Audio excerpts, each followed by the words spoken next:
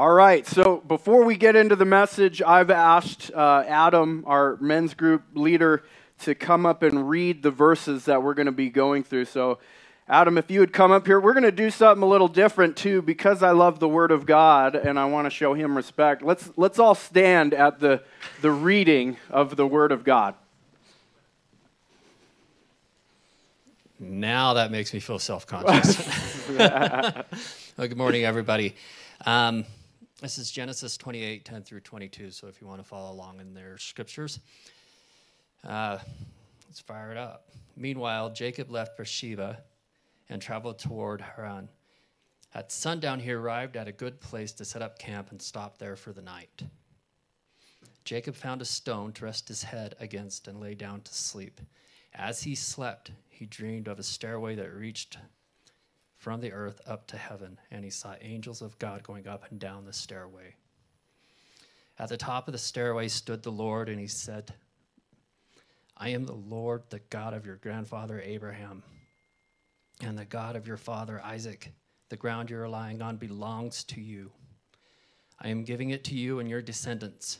Your descendants will be as numerous as the dust on the earth. They will spread all out in all directions, to the west and to the east, to the north and to the south.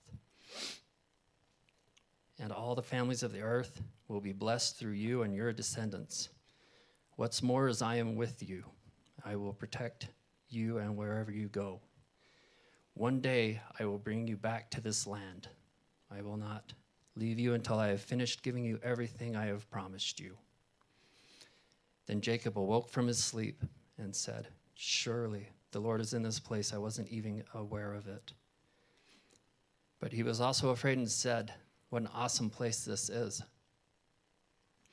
It is none other than the house of God, for the very gateway to heaven. The next morning Jacob got up very early. He took the stone he had rested his head against and set it upright against him as a memorial pillar. Then he poured olive oil all over it, and he named the place Bethel, which means house of God, although it was previously called Luz.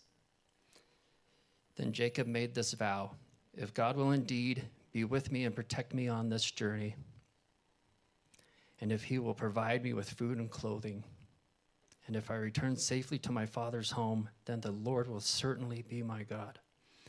And this memorial pillar I have set up will become a place for worshiping God, and I will present to God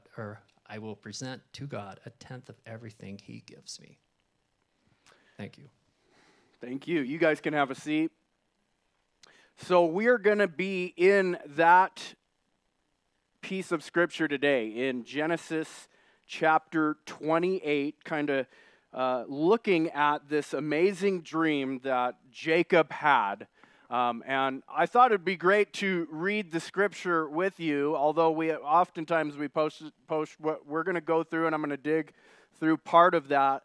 I would love for you guys to get involved in a small group throughout the week, or take your family through this. You can go to pursuegod.org/AC, and you can find, this will be the first article. You can follow along today if you want on your phone, or you can go throughout the week and talk through some of these talking points that we're going to be going through. But hey, my name's Eric. I'm the lead pastor here at Alpine Church in Brigham City. If you don't know me, I would love to get to know you and meet you before you leave today. But I get to bring the fourth week of our message in Jesus in Genesis. We've been looking at how, even though Jesus' name isn't mentioned in the Old Testament, the name of Jesus, we see him everywhere, all throughout the Bible, and we picked 5 weeks in the book of Genesis to pick these stories to show you really that the Bible really is always pointing to Jesus. The Old Testament pointing forward, the New Testament pointing back. And so Jesus is everywhere. He is the central theme of God's Word. And so today we're going to be looking at this story, as you heard, Jesus as the stairway to heaven. Now, if I could ask the worship team to come back up and cue the Led Zeppelin cover song, Stairway to Heaven, that would be really awesome. But I don't see our guitarist in here, so maybe next service, right? maybe that's not the right music for church, but I used to love classic rock music. Like I used to play guitar when I was a teenager, and I didn't play my own stuff, but I would try to play all the old classic rock stuff, right? Like I'd even try to do some Jimi Hendrix, some Led Zeppelin, and just the 60s, the 70s, all the way to the 90s. That's when the good guitar was, right? Does anybody want to say amen to that, right, and agree with me? That is where the good guitar was. But did you know that a lot of these songs, right, if you didn't know, Led Zeppelin made, like, their most famous song is Stairway to Heaven, okay? But did you know that back in the 60s and the 70s, most music, like music all throughout time, has always been influenced by the Word of God, by Scripture, right? And even in the 60s and 70s, it was either in rebellion to religious pressure on them, or it was because the culture just knew the Bible more than we do. Now, we live in this culture now where not a lot, the younger generations aren't really hearing a lot about the Bible because it's becoming more and more secularized, and, the separation of church and state and all of that. But hey, at least there's some benefits, right? We don't have the tie-dye shirts and the bell-bottoms and the Mary Jane anymore, right? That's not really a thing. Or is it? It seems like all that stuff's coming back and being popular again, right? Like, so there's nothing new under the sun, as the Bible says, right? There's a season for everything, and there's nothing new under the sun, by the way, that's a Beatles song. The Beatles reference that portion of Scripture I'm talking about. But just to prove my point, the classic rock has always been influenced by the Bible. Well, today, we're going to look at a story in the Bible where a guy goes on a bad trip, okay? And if you don't know what I'm talking about, that's a little bit of an LSD pun, right, from the 60s and 70s. I'm still on that kick a little bit. This guy goes on a bad trip. He's got this crazy vision, okay? He sees this crazy vision of a stairway coming from heaven to earth, right? And so we're gonna look at that. Now, there was an LSD involved, okay? But we're going to look at that today and pick it apart and try to understand what was this vision, what was going on in Jacob's life. And today we're going to see how that dream was a promise of protection, of blessing, and ultimately it was pointing toward Jesus and God's plan to redeem mankind. And so if you're here today and you're like, okay, that sounds like a cool story to pick apart, but how is this going to help my life today? Well, I want to say, if you are here today, and if you have left a family, or if your family is dysfunctional, or if you have shame, or if you've ever made any mistakes and you feel guilty of sins in your past and you're wondering, does God want anything to do with me? Or can I even be used by God anymore? Then today, this sermon, this message is for you. So we're going to be in Genesis 27 and 28. I'm going to set up the story of everything that kind of led to this point of him having the dream. And my first point is this: Jacob deceived his father and stole God's blessing from Esau. He fled in fear, and along the way, he had this powerful encounter with God. Now, let me set up the story a little bit. Jacob is Isaac's son and Abraham's grandson. And if you know, back in Genesis chapter 12, there was a promise to Abraham. Abraham was like the father of faith, right? And God came to him and said, from you, all nations of the earth are going to be blessed, and through your offspring and descendants, this will come about. And so Jacob is the next in line to receive that blessing, as Abraham and Isaac is in his old age now, and he's getting ready to pass on the blessing. But the issue is that Jacob was a twin brother, and his brother Esau came out of the womb before him. And so, and it said that Jacob was clutching his heel. And so that kind of gives us an idea that this metaphor of Jacob clutching his heel meant that he was, the very meaning of Jacob's name is deceiver, right? To grasp onto someone's heel is somewhat of a saying, to deceive. And so he's this deceiver. Jacob's name is prophetic of who he is. And what happens is Esau is the older one, and normally in that culture, the older person was supposed to receive the birthright and the blessing down on. It was the firstborn son. But something happened where there was a prophecy about Jacob. It said the older was going to serve the younger, and there was a prophecy that was sent to Isaac's wife, Rebekah, early on. But later on in life, Isaac's like, I want to bless Esau.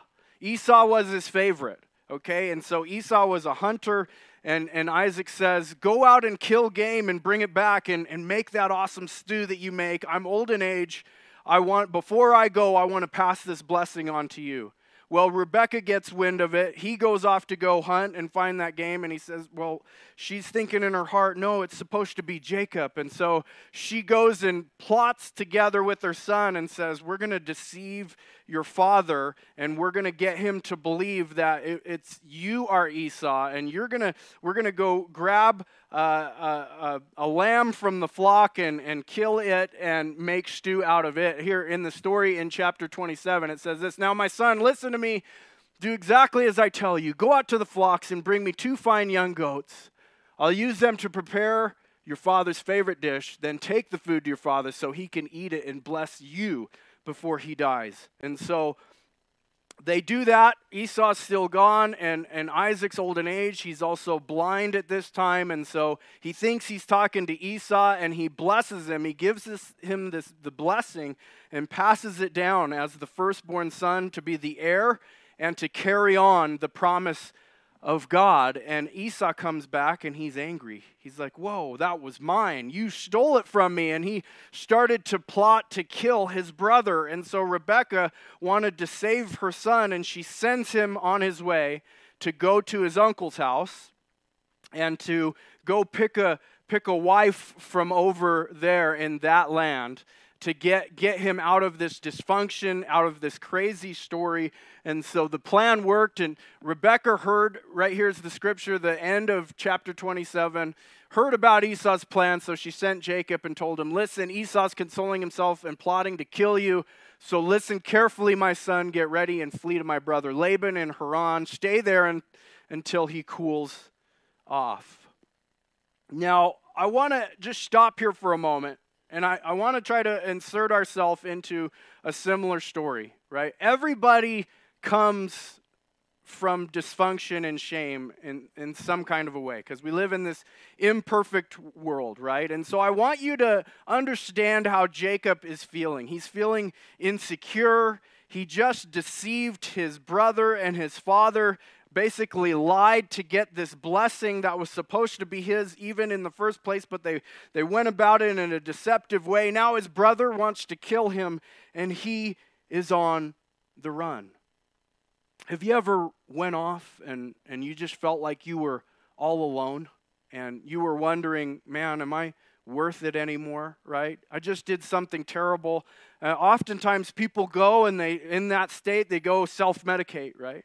Or they'll go seek out something or someone to make them feel better. Or along the way, sometimes God shows up in those moments of our lives, and we have a choice to listen to him or not. Or we can listen to the world and everything else that's going on in the world. Or what happens next in the story is God shows up in this powerful way in Genesis 28 in verse 10. As he's on his way to go to his uncle's house because he's fleeing dysfunction and shame. It says, meanwhile, Jacob left Beersheba and traveled toward Haran. At sundown, he arrived at a good place to set up camp and stopped there for the night. Jacob found a stone to rest his head against and lay down to sleep. As he slept, he dreamed of a stairway that reached from the earth to heaven. So he shows up in this place called Bethel, which means house of God.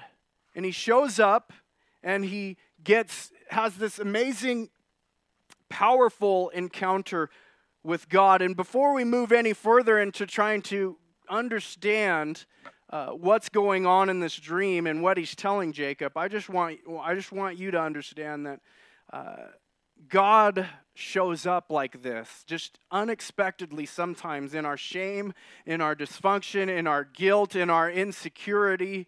And he is so good. It is by pure grace that God shows up to him. Jacob doesn't deserve it. Hasn't earned it, right? He's not a very perfect person, as you would think that God would want to use, right?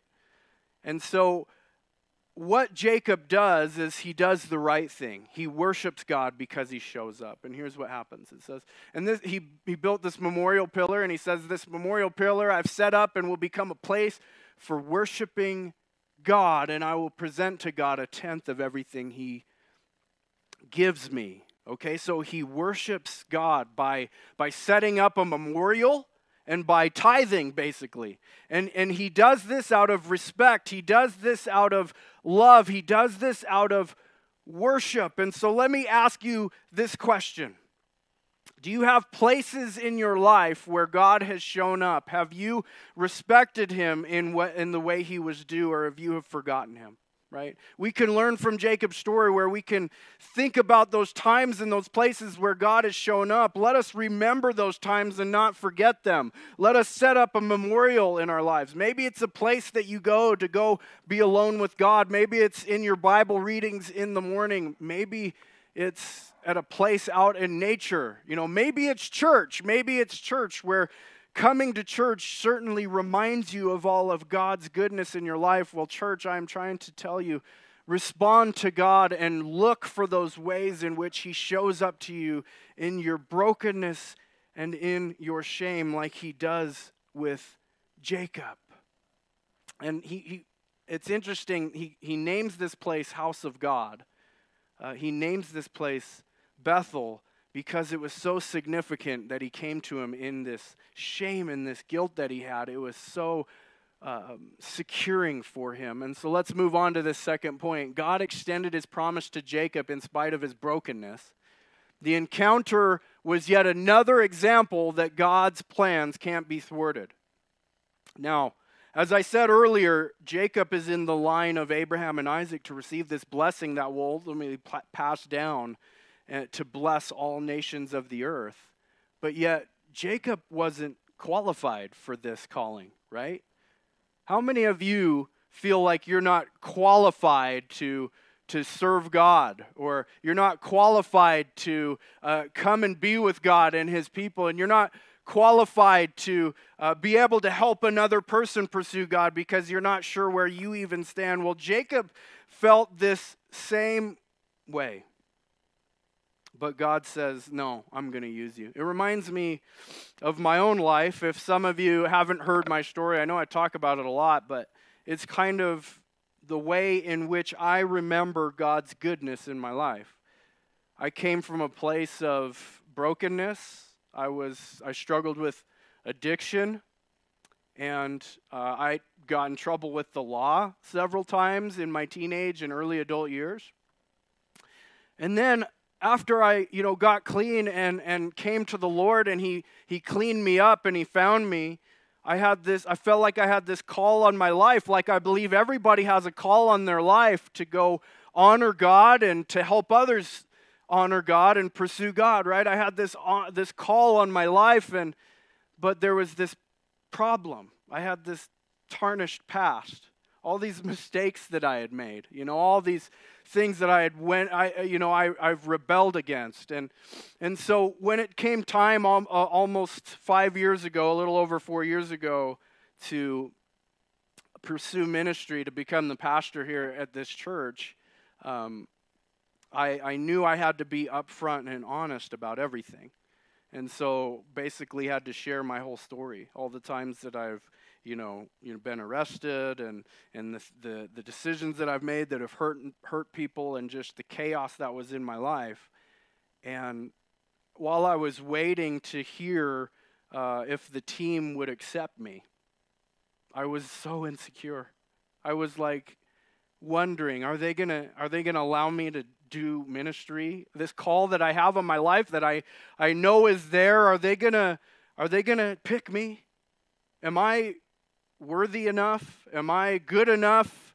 Have I come far enough? Have I worked hard enough? All these insecurities were popping up in my mind. Like I'm not the regular pick that I'm not the guy that, got saved at 5 years old and graduated seminary at 22 and, was goody two-shoes guy, like growing up. That's not me. And I was so insecure. And this is exactly what I believe as I was preparing this message, what Jacob is experiencing something similar. Like, I've deceived, I've come from a dysfunctional family, I'm insecure, I'm all alone. God, do something to show me that you are with me and that you're for me and I haven't just taken it too far and my life's not over. And so let's go on with the story. As you know, God came through in my life and said, no, I'm going to use you. I am going to use you, and I'm going to clean you up even more, and I'm going to put you through hard trials and things in your life so that you can learn and know that I love you and that I am for you. And so this is the same thing I believe that's going on in Jacob's life. Let's go to this promise language that we've been talking about. I want to show you how some of the promises that were given to the first man who God chose, Abraham, are passed down to him, assuring him, right? Trying to relieve him of his insecurities. In Genesis 12, this is when God calls Abraham. His name was Abram at the time. The Lord had said to Abram, leave your native country, your relatives, and your father's family, and go to the land that I will show you. Now in chapter 28, as he encounters Jacob here in Bethel, it says, at the top of this stairway stood the Lord, and he said, I am the Lord, the God of your father Abraham, the God of your father Isaac, and the ground you are lying on belongs to you. I'm giving it to you and your descendants. So basically what God is saying is, look, I am playing my plan out through you. All the mistakes and the sins that you made cannot stop what I am going to do. I'm still going to do it through you. And if you go read through the whole Old Testament, I love the Old Testament because these are real, raw people that struggle, right? Just like us today that we can relate to.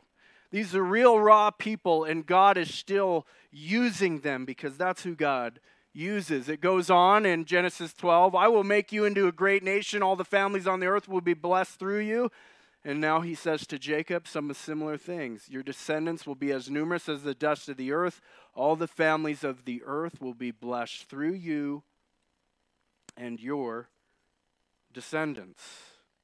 He's reaffirming Jacob and telling him, look, it's not over. You can't stop what I'm going to do in you and through you. I hope that this speaks to you a little bit today.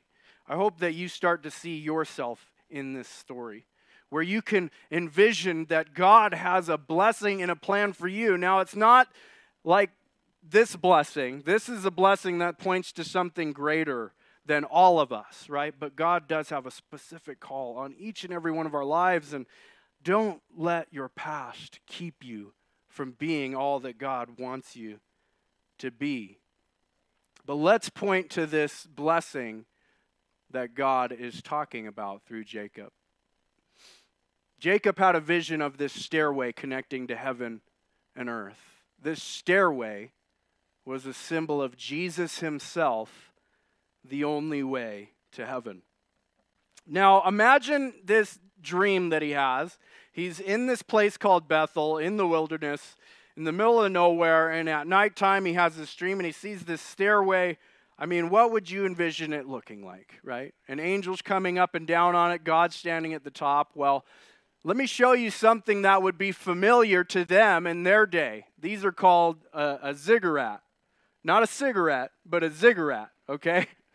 And basically they're ancient pyramids, and instead of being that perfect triangle, they would have levels and levels and levels, and they would stack up really high, and they'd have staircases at the top, and usually at the top of these things would be a place of worship, like a place where an idol would be or something like that. And this is actually in Ur, which is in Iraq right now, which used to be ancient Babylon. And if you know anything about the Bible, in chapter 11 of Genesis, they built these things, and one in particular because they wanted to make a name great for themselves, and it said it reached to the highest heavens. Man in his his zeal wanted to be great, and so they built these great buildings to be basically up as high as the heavens.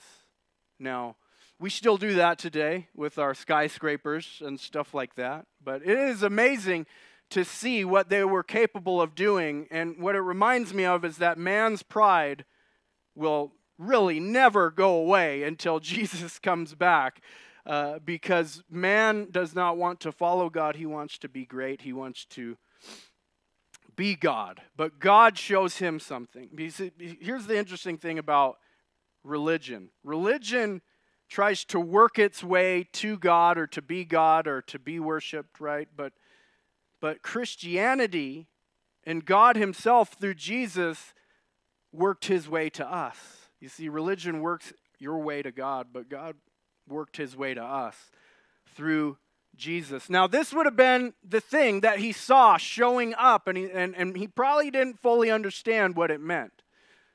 But let's look at some verses side by side, because in order to understand it fully and truly, we're going to have to see the Old Testament and the New Testament as Jesus kind of talks about what this fully means. But for him, as he saw God at the top of this thing and angels coming up and down, that would mean that God has built and made a way, and he is coming. There's a supernatural realm where heaven and earth connect. And God is not leaving us alone here on this earth. Jacob must have felt secure, and that's why he stood up and worshiped. But later on, Jesus comes on the scene thousands of years later to the Jewish people, and he reiterates this verse, and he gives us some light on what it actually meant. In Genesis 28, here's the verse. As he slept, he dreamed a stairway that reached from the earth up to heaven, and he saw the angels of God going up and down on the stairway. Here's Jesus as he calls his first disciples on the scene. He said, I tell you the truth, you will all see heaven open and the angels of God going up and down on the Son of Man, the one who is the stairway between heaven and earth.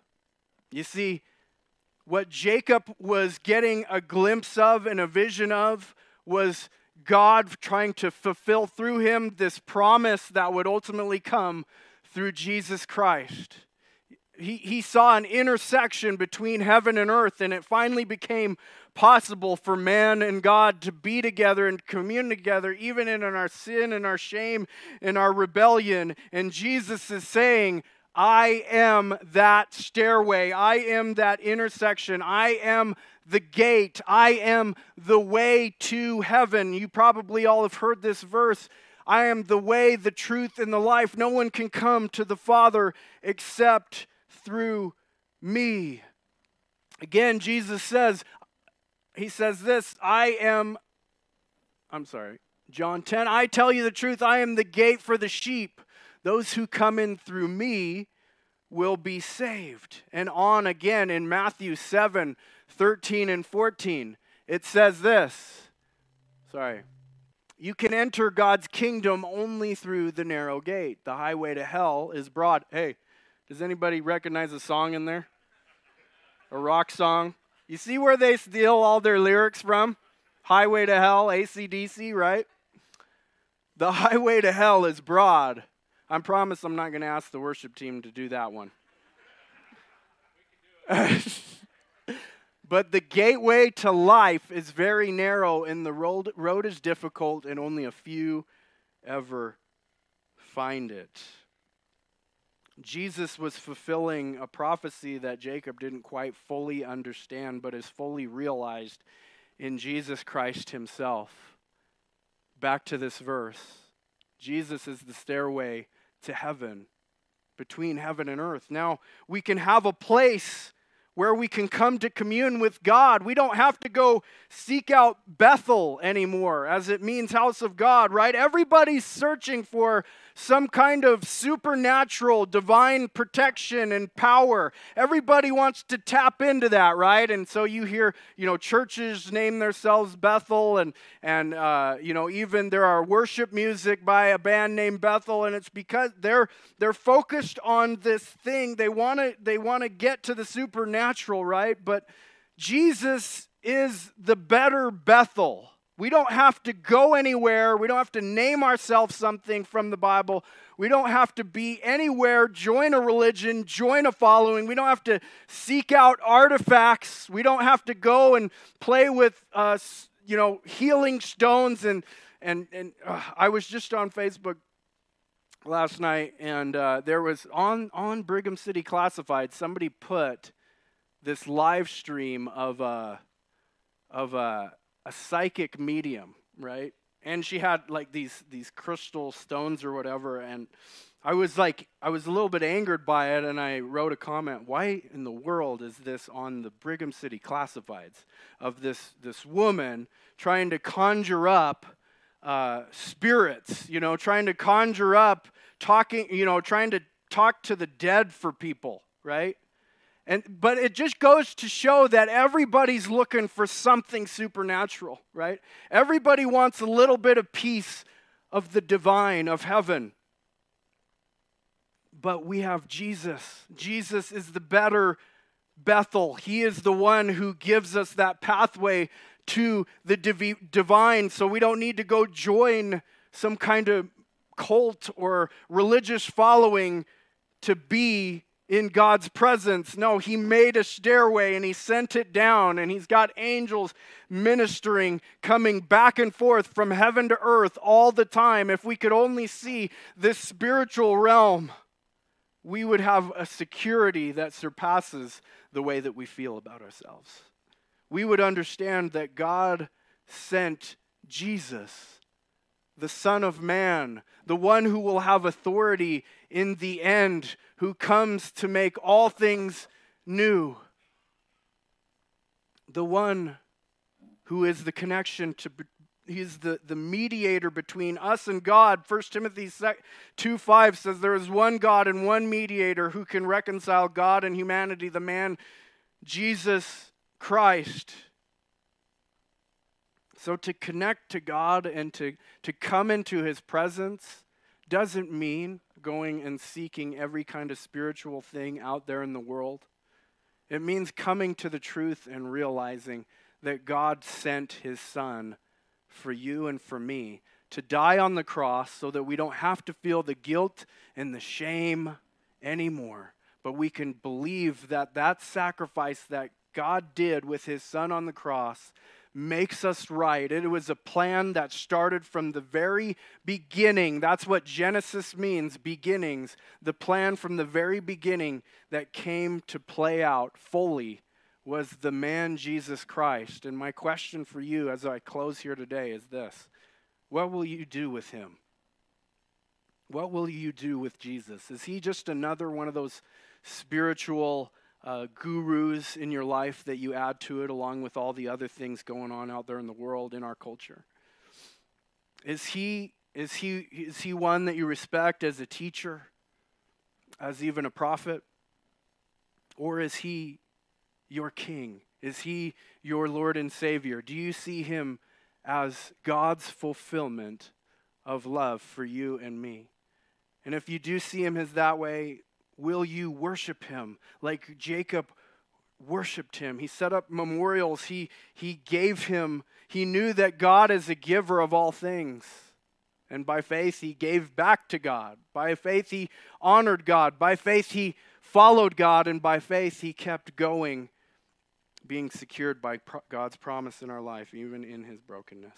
So, if you are here today and you have not made Jesus your Lord and Savior, I pray that you would do that before you leave today. Would you guys pray with me? Father, we're just so amazed at your plan and your purposes. As we dig into your word more and more, God, it's just, nobody could make this stuff up, you know? The Bible was written over a time span of over 1,500 years by 40 different authors on 3 different continents and 3 different languages. And there's no way that all these people could come together and make this story so cohesive and bring about all these prophecies that come true. God, there is no way. So God, I pray that that would be the reaction to all of us here today, is that we would be in awe that you really did make a way for us to know you. You're not unknowable, but you are a very relational God that wants to know his people, and you want to know all of us in this room intimately. And the way for that to happen was through Jesus Christ. God, let us realize that he is all we need. He is who we need. And in our shame and our dysfunction and our guilt, God, let us lay that all down at the cross as we proclaim and profess that Jesus died on the cross for our sins once and for all, and that he rose from the dead on the 3rd day, and he defeated sin and death. And we too can die with him and be raised to new life with him. God, let us realize the only way to heaven is to take the stairs. And Jesus is that way. We love you, God. We praise you. Be glorified and honored. In Jesus' name, amen.